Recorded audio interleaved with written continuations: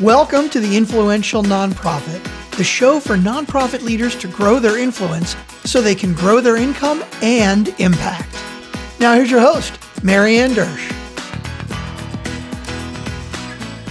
Okay, so welcome to another episode of The Influential Nonprofit. This is Marianne Dersch, your host. I work with nonprofit leaders to master the art of influence so they can raise more money without feeling rejected or pushy. And today I'm with my friend, Corey Kupfer. And Corey is not a nonprofit. He is an entrepreneur, and you're kind of a badass. So you are a deal maker, 100%. That is to your core. Like, I'm just going to say deal-driven growth strategist, negotiator, deal maker, speaker, and attorney. And you have the Deal Quest, you're founder of Deal Quest and the weekly Deal Quest podcast and author of Authentic Negotiating. So it's all about making the deal with you. And I know you work in a very authentic and aligned way because we wound up in the same business retreat. Now, Michelle Villalobos is my business coach, and you came to, I know, the business breakthrough retreat, which I help her coach that. And I also participate for me. But the reason that you're here today is because you told an amazing story at this retreat. And, you know, so much of the work of the nonprofit and fundraising and so much of the mindset of fundraising, like it's a burden. People feel weird asking. There's a lot of guilt involved. There's money, the vulnerability of asking, the possibility of rejection. And that's a kind of a trifecta that makes like every trigger come up. And so people are very reluctant. And so when we were in this retreat and you told this story, so first, just give us a little background of kind of like who you were at the time of this story. Sure. Yeah. So I grew up as a lower middle class kid in Brooklyn. We were never poor. There was always food on the table, but my parents lived to paycheck. I remember my dad used to divide up his paycheck into little cash and envelopes, for rent and electric and, food. Yes. So that's my background. So my parents were, great and kind people, but I had no background of giving to charity or, putting money in causes. We didn't have that excess money. Right. So by the time the story that you want me to tell is started, I'm in my, 30s. I've established my own law firm, but, I'm just, at the point where I'm starting to, make some good money. I had started out a big law firm making good money, and then I started my own firm, and there was time to build that up. And, I had student loans I was paying back, all that kind of stuff. So I was doing okay, but it's not like I had a lot of excess money. And also just mentality wise, I had, maybe I'd written a $75 check to something because somebody asked me to support their cancer run or, whatever it was. But that was about it. I wasn't doing anywhere near any significant charitable giving. Right. And, in the background, your background was like those envelopes. I mean, you're just trying to make it. Yep. Right. And then that focus of they provided, and they gave everything to provide for you. And then that you received that, we're grateful. But then you also became a lawyer. So obviously, you got yourself through law school. Your parents did. Somehow you achieved to where you could, get through all that. Yeah, no question. And listen, my folks paid for my college. We took out loans for law school. And listen, frankly, at that time, law school didn't cost what it does now. Education didn't cost what it does now. For sure. But it was still a chunk of money. And I was definitely in a different position than my parents were growing up when I became a lawyer. But just sort of more mentality wise, it just wasn't really on my radar. To right, I didn't come from that space where you gave to charity, where you were raised giving money regularly or giving. And I mean, I was a little bit, I don't know, I was thinking about that real quick. Like my parents went to church and we gave to church, but other than that, that really wasn't a lot. So tell me then what happened to switch that for you.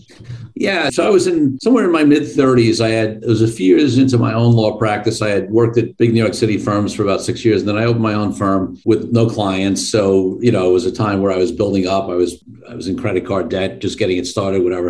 And then I got to the point where I was doing okay.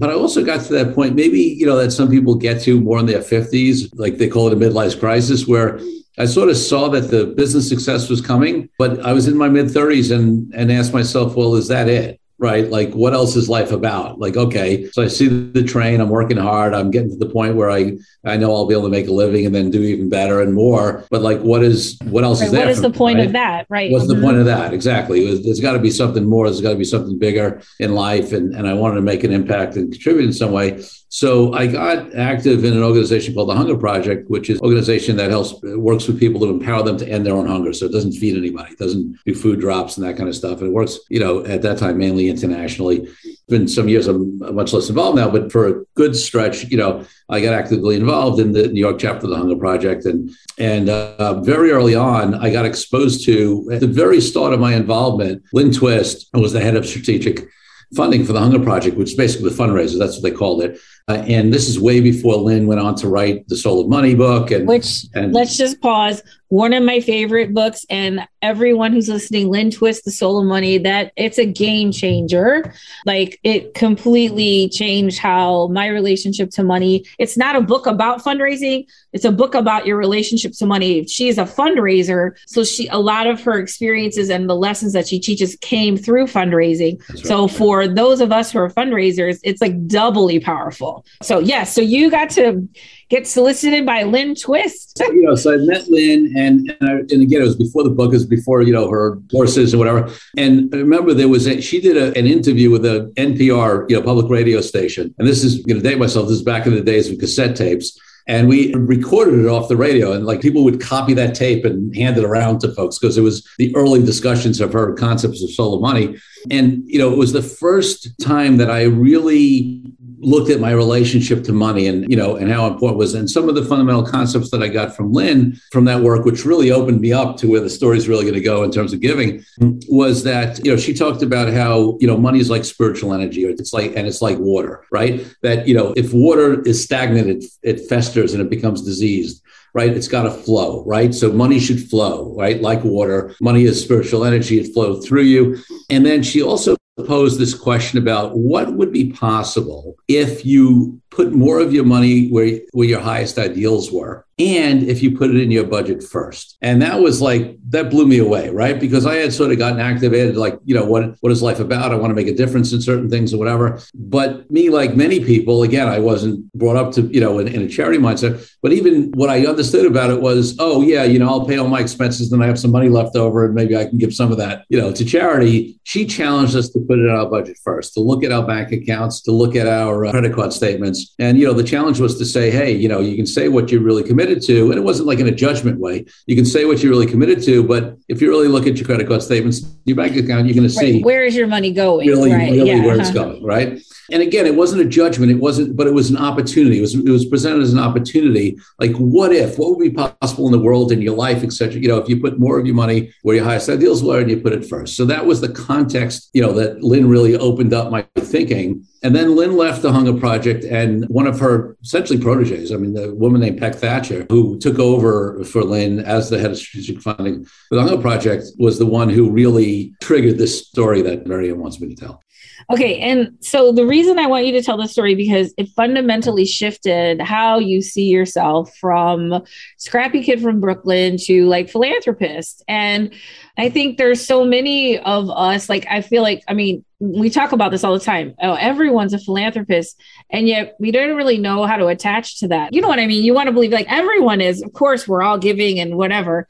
And also, like, what does that really look like? And how can you show somebody that they are truly a philanthropist and that giving feels good, and like giving is a gift. So let's roll into this. Yeah. So what happened was, when, Peck took over, and like I said, I was active, and again, even at that point, I had written very small checks to the Hunger Project. And the Hunger Project had something they called the global investor, because their whole approach to fundraising was that it wasn't, it wasn't quote unquote charity. They didn't use that language, that we were investing in the future end of hunger. We were partnering with, the folks on the ground in various countries in Africa and India and things like that. And so it was looked at as an investment in the end of hunger. So the global investor was somebody who contributed, right, $25,000 or more, right? And, for me, it wasn't close to on my radar. 25,000, it wasn't even close to 2,500, right? Right. I was probably writing checks for a couple $100, whatever, at that point, maybe.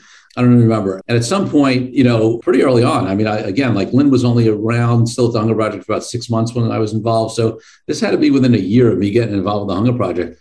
Peg said to me, so you're going to be a global investor, right? And I was like, what? Like, I looked behind me, like, is she talking to somebody behind me? Like, she's not talking to me. I mean, $25,000? Are you kidding me? Like, that's not even in my realm. And this is the important part. It wasn't in my realm, not only from a logical point of view, like, I don't have that money sitting around, I don't know, but it was an identity conversation. Like, I'm not the person that can give $25,000. Like, that's not me. I'm this low middle class kid from Brooklyn who's been working hard, and sure, I'm starting to make it, but that was an amount that was just so beyond my view of myself, like that. But the thing about it was that Peg did it in a way, and again, it was the same way Lynn did it, where she wasn't just trying to get money out of me, right? She truly saw me as that person. She saw me in a way that I could not yet see myself, right? And some of us in various contexts in our lives have been blessed to be in a position, whether it's related to money, unrelated to anything else, whether it's related to confidence or becoming a speaker or a successful business person or good in your career, whatever it is, where people have seen more in us than we've been able to see, in ourselves, right? And it's always, anybody who has one of those stories is so appreciative to that person, and it's a blessing. And Peg really saw that. She was like, you're a leader. You're, the way you show up here, the way, whatever. I mean, like, why wouldn't you be a global investor in the Hunger Project? And it was only months later that I wrote my first $25,000 check, to the Hunger Project. And you got to understand something. At this point, I'm not making hundreds of thousands or millions of dollars. I was, I don't know. I mean, at that point, maybe I was netting 100 something, and I was living in New York City, right? Paying rent. Like, I didn't have, like, that was not money that was available. I needed to look at, in order to do that, I needed to do what Lynn challenged us to do, which is, what happens if I put more of my money, where my asset deals are, and put it in first, and then design my life around that? And that's what I ended up doing. And it's such a radical shift of, like, we think of charity as, okay, we're going to pay for everything, and then here's what's left over, right? Like, what's the easy thing? What's the thing that, I don't want to say it doesn't hurt, but like, that's not going to upset anything, right? Like, okay, whatever I have off the top. And then the concept is like, no, you put your ideals first and you invest in the world that you seek. And then everything else comes from there, which is a complete shift from, I would say, the cultural norm. No question about it. And it's a powerful thing because as a fundraiser, like I'm not a fundraiser, right? So it's not what I do. But I've obviously been solicited by plenty of folks, right, who look at me to write checks for various things.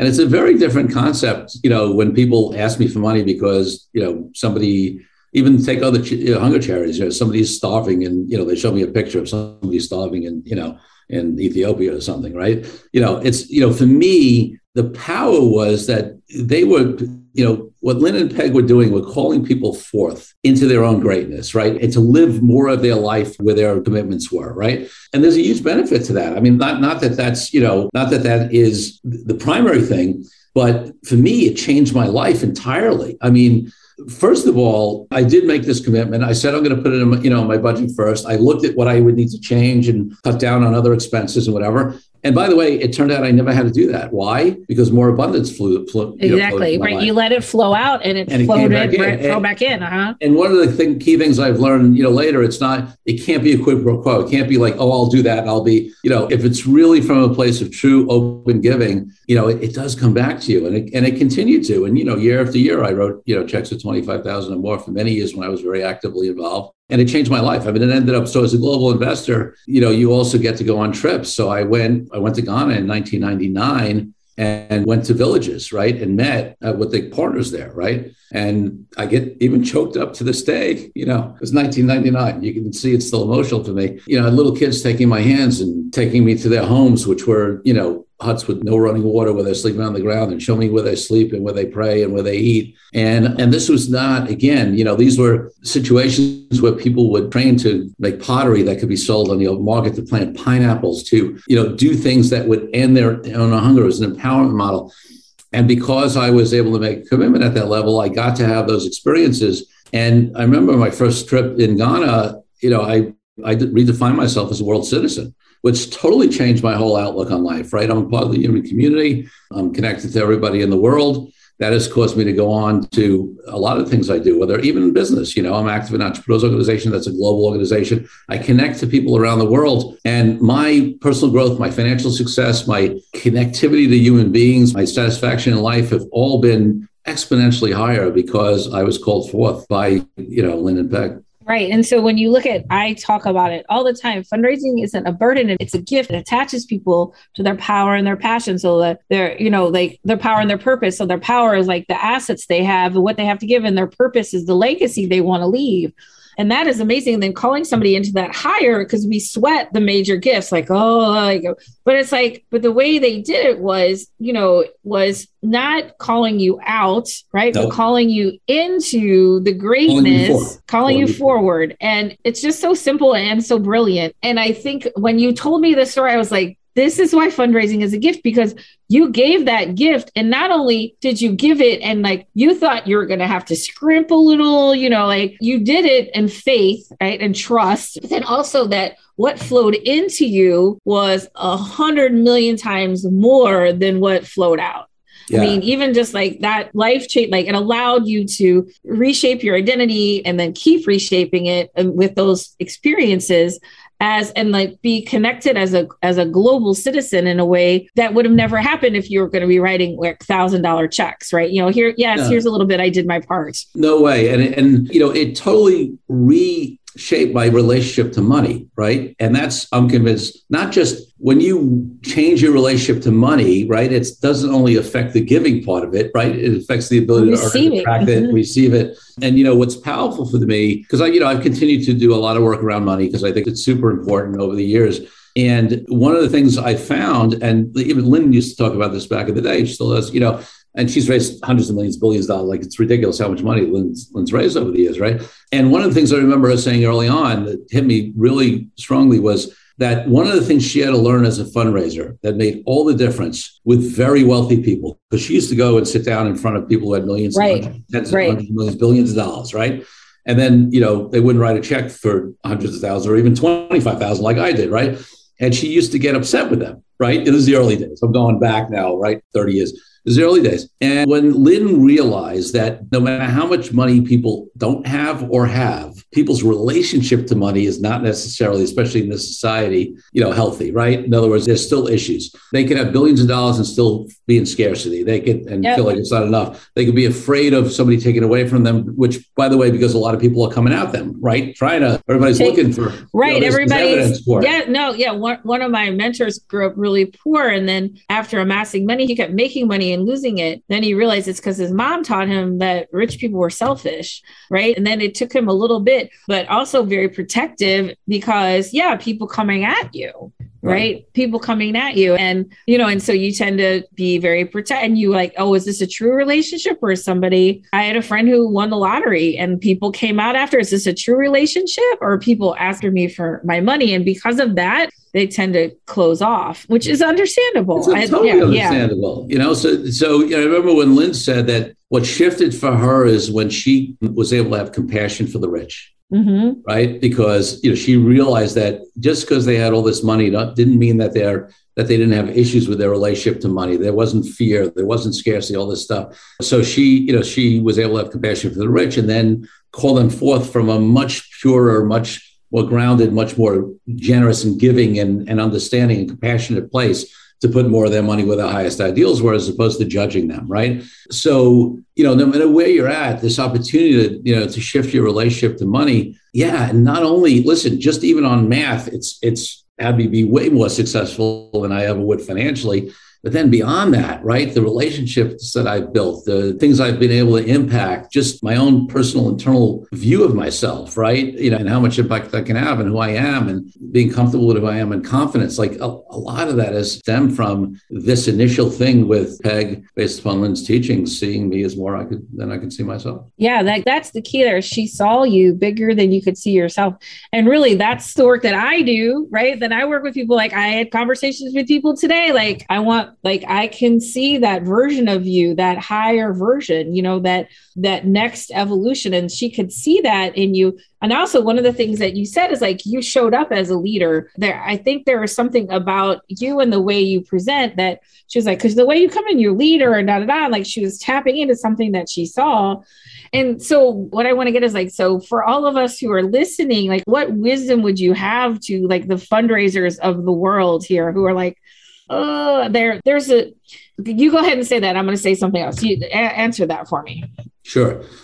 So for me, first of all, and you got to take everything, let me say where I come from. I believe the energy that you bring to any conversation is crucial, right? So if you as a fundraiser, I talk to business people about this, whether, if they're presenting prospect, right? And they want the business, I talk about it in my negotiating book. It's all the same, same thing fundraising. If you enter that conversation as a fundraiser from a place of desperation or scarcity or judgment or that who are you to ask for the money or, assuming that they're going to be resistant, that's right. The energy that's going to show up. Right. Yep. And if you come from the place, and this is why Lynn and Peg were such a great example of this, right? If you instead come from a place where you're calling forth people into their own greatness, you're calling forth people, you're listening and delving in with people to where are they passionate? What are they committed to? What difference do they want to make? And then tapping into that and giving them an opportunity to do more of that, to find themselves in it, to make a bigger impact and be compassionate to wherever they're at. If you come in with that energy, I think it's going to make, to me, it made the biggest difference. And again, I see it the same difference making itself in terms of being able to close clients in business. Right. It's any kind of deal. Energy precedes outcomes, which is like, and there is an underlying, and so if you're coming in with fear and scarcity, what you put out is exactly what you get back. And that's why you and I, we work hard, we cultivate this. This is something that we work on because I'm intentional about what I put out because I know that's what I'm going to get back. 100%. And I love, and that's what I would say too is, one of the things I teach people is releasing the outcome, right? Like you can hold space for that's something I really would love to have happen and I'm okay no matter what, and allowing like whatever you decide is totally okay and meaning that. Yep. And because the more power you give people to make a choice, the more likely they're going to choose what you want. But the more you push, the more they're going to shut down. And like, which I think, is evidenced by that. But I want to go back to something you said, because I think this is a big thing is, having empathy for wealthy people and coming from a place of kindness and empathy. And sometimes that's hard to access because, you have so much. And what I tell people is you can't raise what you resent, right? Yeah. Like if you resent money and if you resent needing money and you resent people who have money, it's going to be harder, not going to say but it may be harder to connect to it. And for fundraisers, and this is what I work with people on, it's like reshaping your relationship to money so that you can receive it. And that book was The Soul of Money that Lynn Twist wrote, was one of the biggest things that showed me there's a whole new way to look at this. And my life is better for it too. It's just like how I see money is so much different because of some of the work, this book and other books, and just learning from people, because underlying all of this is that abundance, is that the universe is infinite and powerful. There's enough for everyone. There's more than enough for everyone. Yes. And we don't have to worry I have to get my pie because there's only so much. It's like, no, infinite is infinite, powerful is powerful. There's money everywhere. And it's just a matter of opening up. And if you're deep in resentment, that can feel hard to do, so I'm just encouraging people this may be a foreign concept. It takes a little time to unwind because so much of what we learn about money in our culture is you better hold on to yours because it's going to go, and you're only going to get so much and you got to hold on to it and you got to watch every penny. And then this book is like, let it flow because it's all going to flow back in. And I'm working with this on my spouse right now. I'm like, let it flow. He's like, what? So, but it's like a whole different way of looking at it. And what I say to people is, which is exactly what you did, Corey. You made a decision from the vision instead of your current circumstance, right? So making decisions based on the vision that you hold instead of your current circumstance. And that's what I call people into doing is like, oh, I don't know if I can afford it. Let's make a decision from that higher person that you want to be instead of your current circumstance. Because if we only make decisions from there, we're not going to be able to really move needles at all around here. That's so true, Marianne. It's like, it's right on the mark. And that's why I think, for fundraisers, there's an opportunity. And I know this could be hard, especially if you're meeting with people you perceive as super successful, very wealthy. Like they can be very more money than you do, more Mm-hmm. success than you do, all that kind of stuff. Whatever is this. You have an opportunity to be a contribution to them. Just because they have a lot of money, just because they have multiple businesses, 12 houses, whatever it is, right? And they travel the world, doesn't mean that they have everything together. In fact, nobody does. And a lot of them have major, issues and whatever. So if you believe that, why should you be in the room with them and you're barely scrounging for money, you're not going to be that successful. If you really believe, and it's true, you have a way, if you have this understanding about money and you have a passion and commitment for whatever you're raising money for, and you believe that you can go in there as I believe you can and give them an opportunity they don't yet see, right? Whether that's, connect them to a cause and have them be more fully involved with something that they're passionate about and the benefit they'll get out of that, or having a different relationship to money, whatever it is, there's something you can be a contribution to them. And I think if you go in with that attitude, and listen, again, I relate it with a business, I don't do fundraising, but it's very parallel, right? I come from a service mentality, right? When I get on a call with somebody as a prospect for my business, one, I'm not attached. Sure, do I have a preference? If they're good people, I'd like to work with them. Absolutely, right? I'm not going to be laissez-faire about it. I'm not going to be, I have a preference. But ultimately, I'm detached. I trust the people who are meant to work with me are going to come to me. And by the way, we close, I think the last I looked, it was 86% of qualified prospects. Okay. All right. Wow. That's a ridiculous close rate. Right. Wow. But I hesitate. But the reason I say that, the only reason I give that stat is not to impress anybody, but because if you didn't understand this, you would think there's a total disconnect in the way I approach it to that success, because I'm totally unattached. I don't push anybody. Right. I serve them on the call. They get value even if they don't hire me. Right. If they say they're looking at alternatives, I tell them they should. Right. If they think there's somebody less expensive than me that they can do, I tell them, if you think they can do as good of a job, you should go hire them. And I really mean it. I do, And the point is, I come from a place of contribution, and I believe that I can contribute to them. And if they're meant to work with me, they will. And if you can approach fundraising that way, where you go in to contribute to these people, no matter how much money they have, right, and show them something that they're not able to see, which is what happened with me, then I think the opportunities are endless. Yeah, I think so too. And it's going back to, it's not so much as making a case for the cause as helping someone have, step into a bigger vision of themselves, and then showing them, here's how you can manifest that vision, right? Like, here's how you can step into that vision and make it real. And in our culture as well, we're taught, you got to pitch it, you got to sell it. And we have a very different style, which is, being of service. And that's what I teach people in fundraising. You don't have to pitch anything. In fact, all you have to do is listen, right? But it's such a different, I think it's just a different approach than we've been typically taught, was like, get in there, close. And then that could work on the short term. That may work once. Right? Like that may work one time, but then after that, they're going to put up a lot of resistance. And, you said, because one of the things that Lynn talks about in the book is, like in Ethiopia, like in the 80s, there's millions and billions of dollars going in there, and it really didn't create sustainability. Correct. And that money doesn't solve problems. People solve problems. Money is a tool. And that we're all partners in philanthropy. Like, one of the things she talks about that I think is so profound is we are all partners in our joint liberation. Like, we all sit around the table, and it takes all of us to solve it, right? Not just like the people who are living with decisions, because a lot of times the money is like, okay, we'll give them a bunch of money and it'll go away. And then with no regard for like who's getting the money and what decisions are being made. And so flattening that and just saying, like, from donor to client to whoever, we're all working together, and which is a different approach too. And I just thought that was so amazing, because so many times we're like, okay, the donor has the money, they have the power, we have to court them. And in this model, it's no, you have one tool of many tools in this toolbox that are going to help. And because money doesn't solve problems, people solve problems, that this is one tool that we're going to use. which lessens the mystique a little bit, because like we often defer to the people with money because they have the power.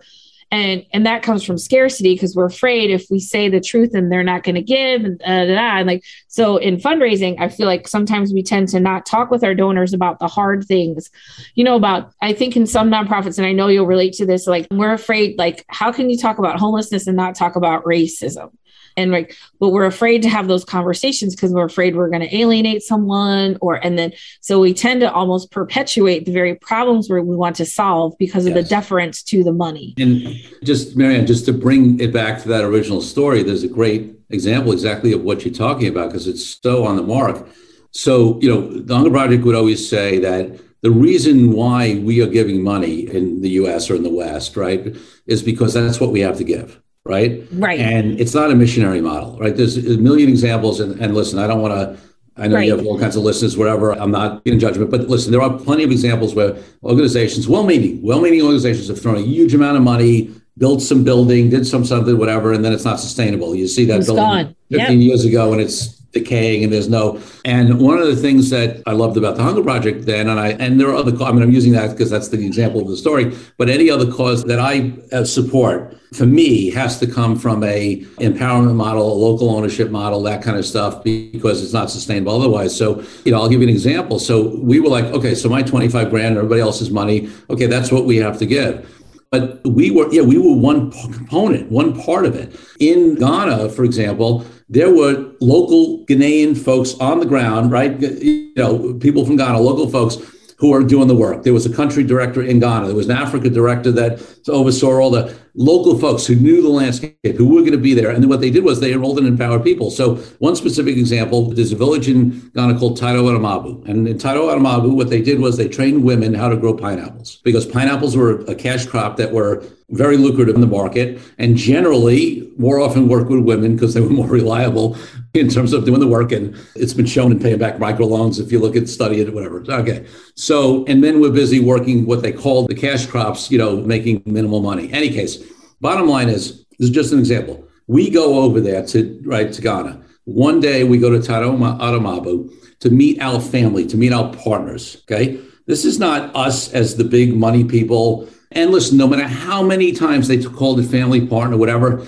I'll admit there was always something in the back of my mind was like, oh yeah, we have a lot to teach these people. And you know what I left Ghana with? I left Ghana with, oh my God, yeah, we have some things we can teach them. And we have so much, oh my God, we have so much we can learn. Mm-hmm. I mean, the sense of community, the connectedness to land, the working together, the welcoming, we would come into these villages, right? And again, we're talking about villages with, where the women would have to walk down to the river to get water, right? Where, maybe they would get a well and that would be, and they would have a ceremony and they would greet us and they would welcome us into the community and they'd be dancing and still impacts me, right? The connectedness to the people there on the ground. And like I said, little kids showing me where they live. And then when you find out that teaching women how to grow pineapples and then connecting them to people to the ability to sell those, not only did it help those families to sell the pineapples, well, what it also did was it led to the community having more money, which had them be able to build a school, which they didn't have before in the community, so that the kids can go to school. And then when you find out that when the kids go to school, especially girls,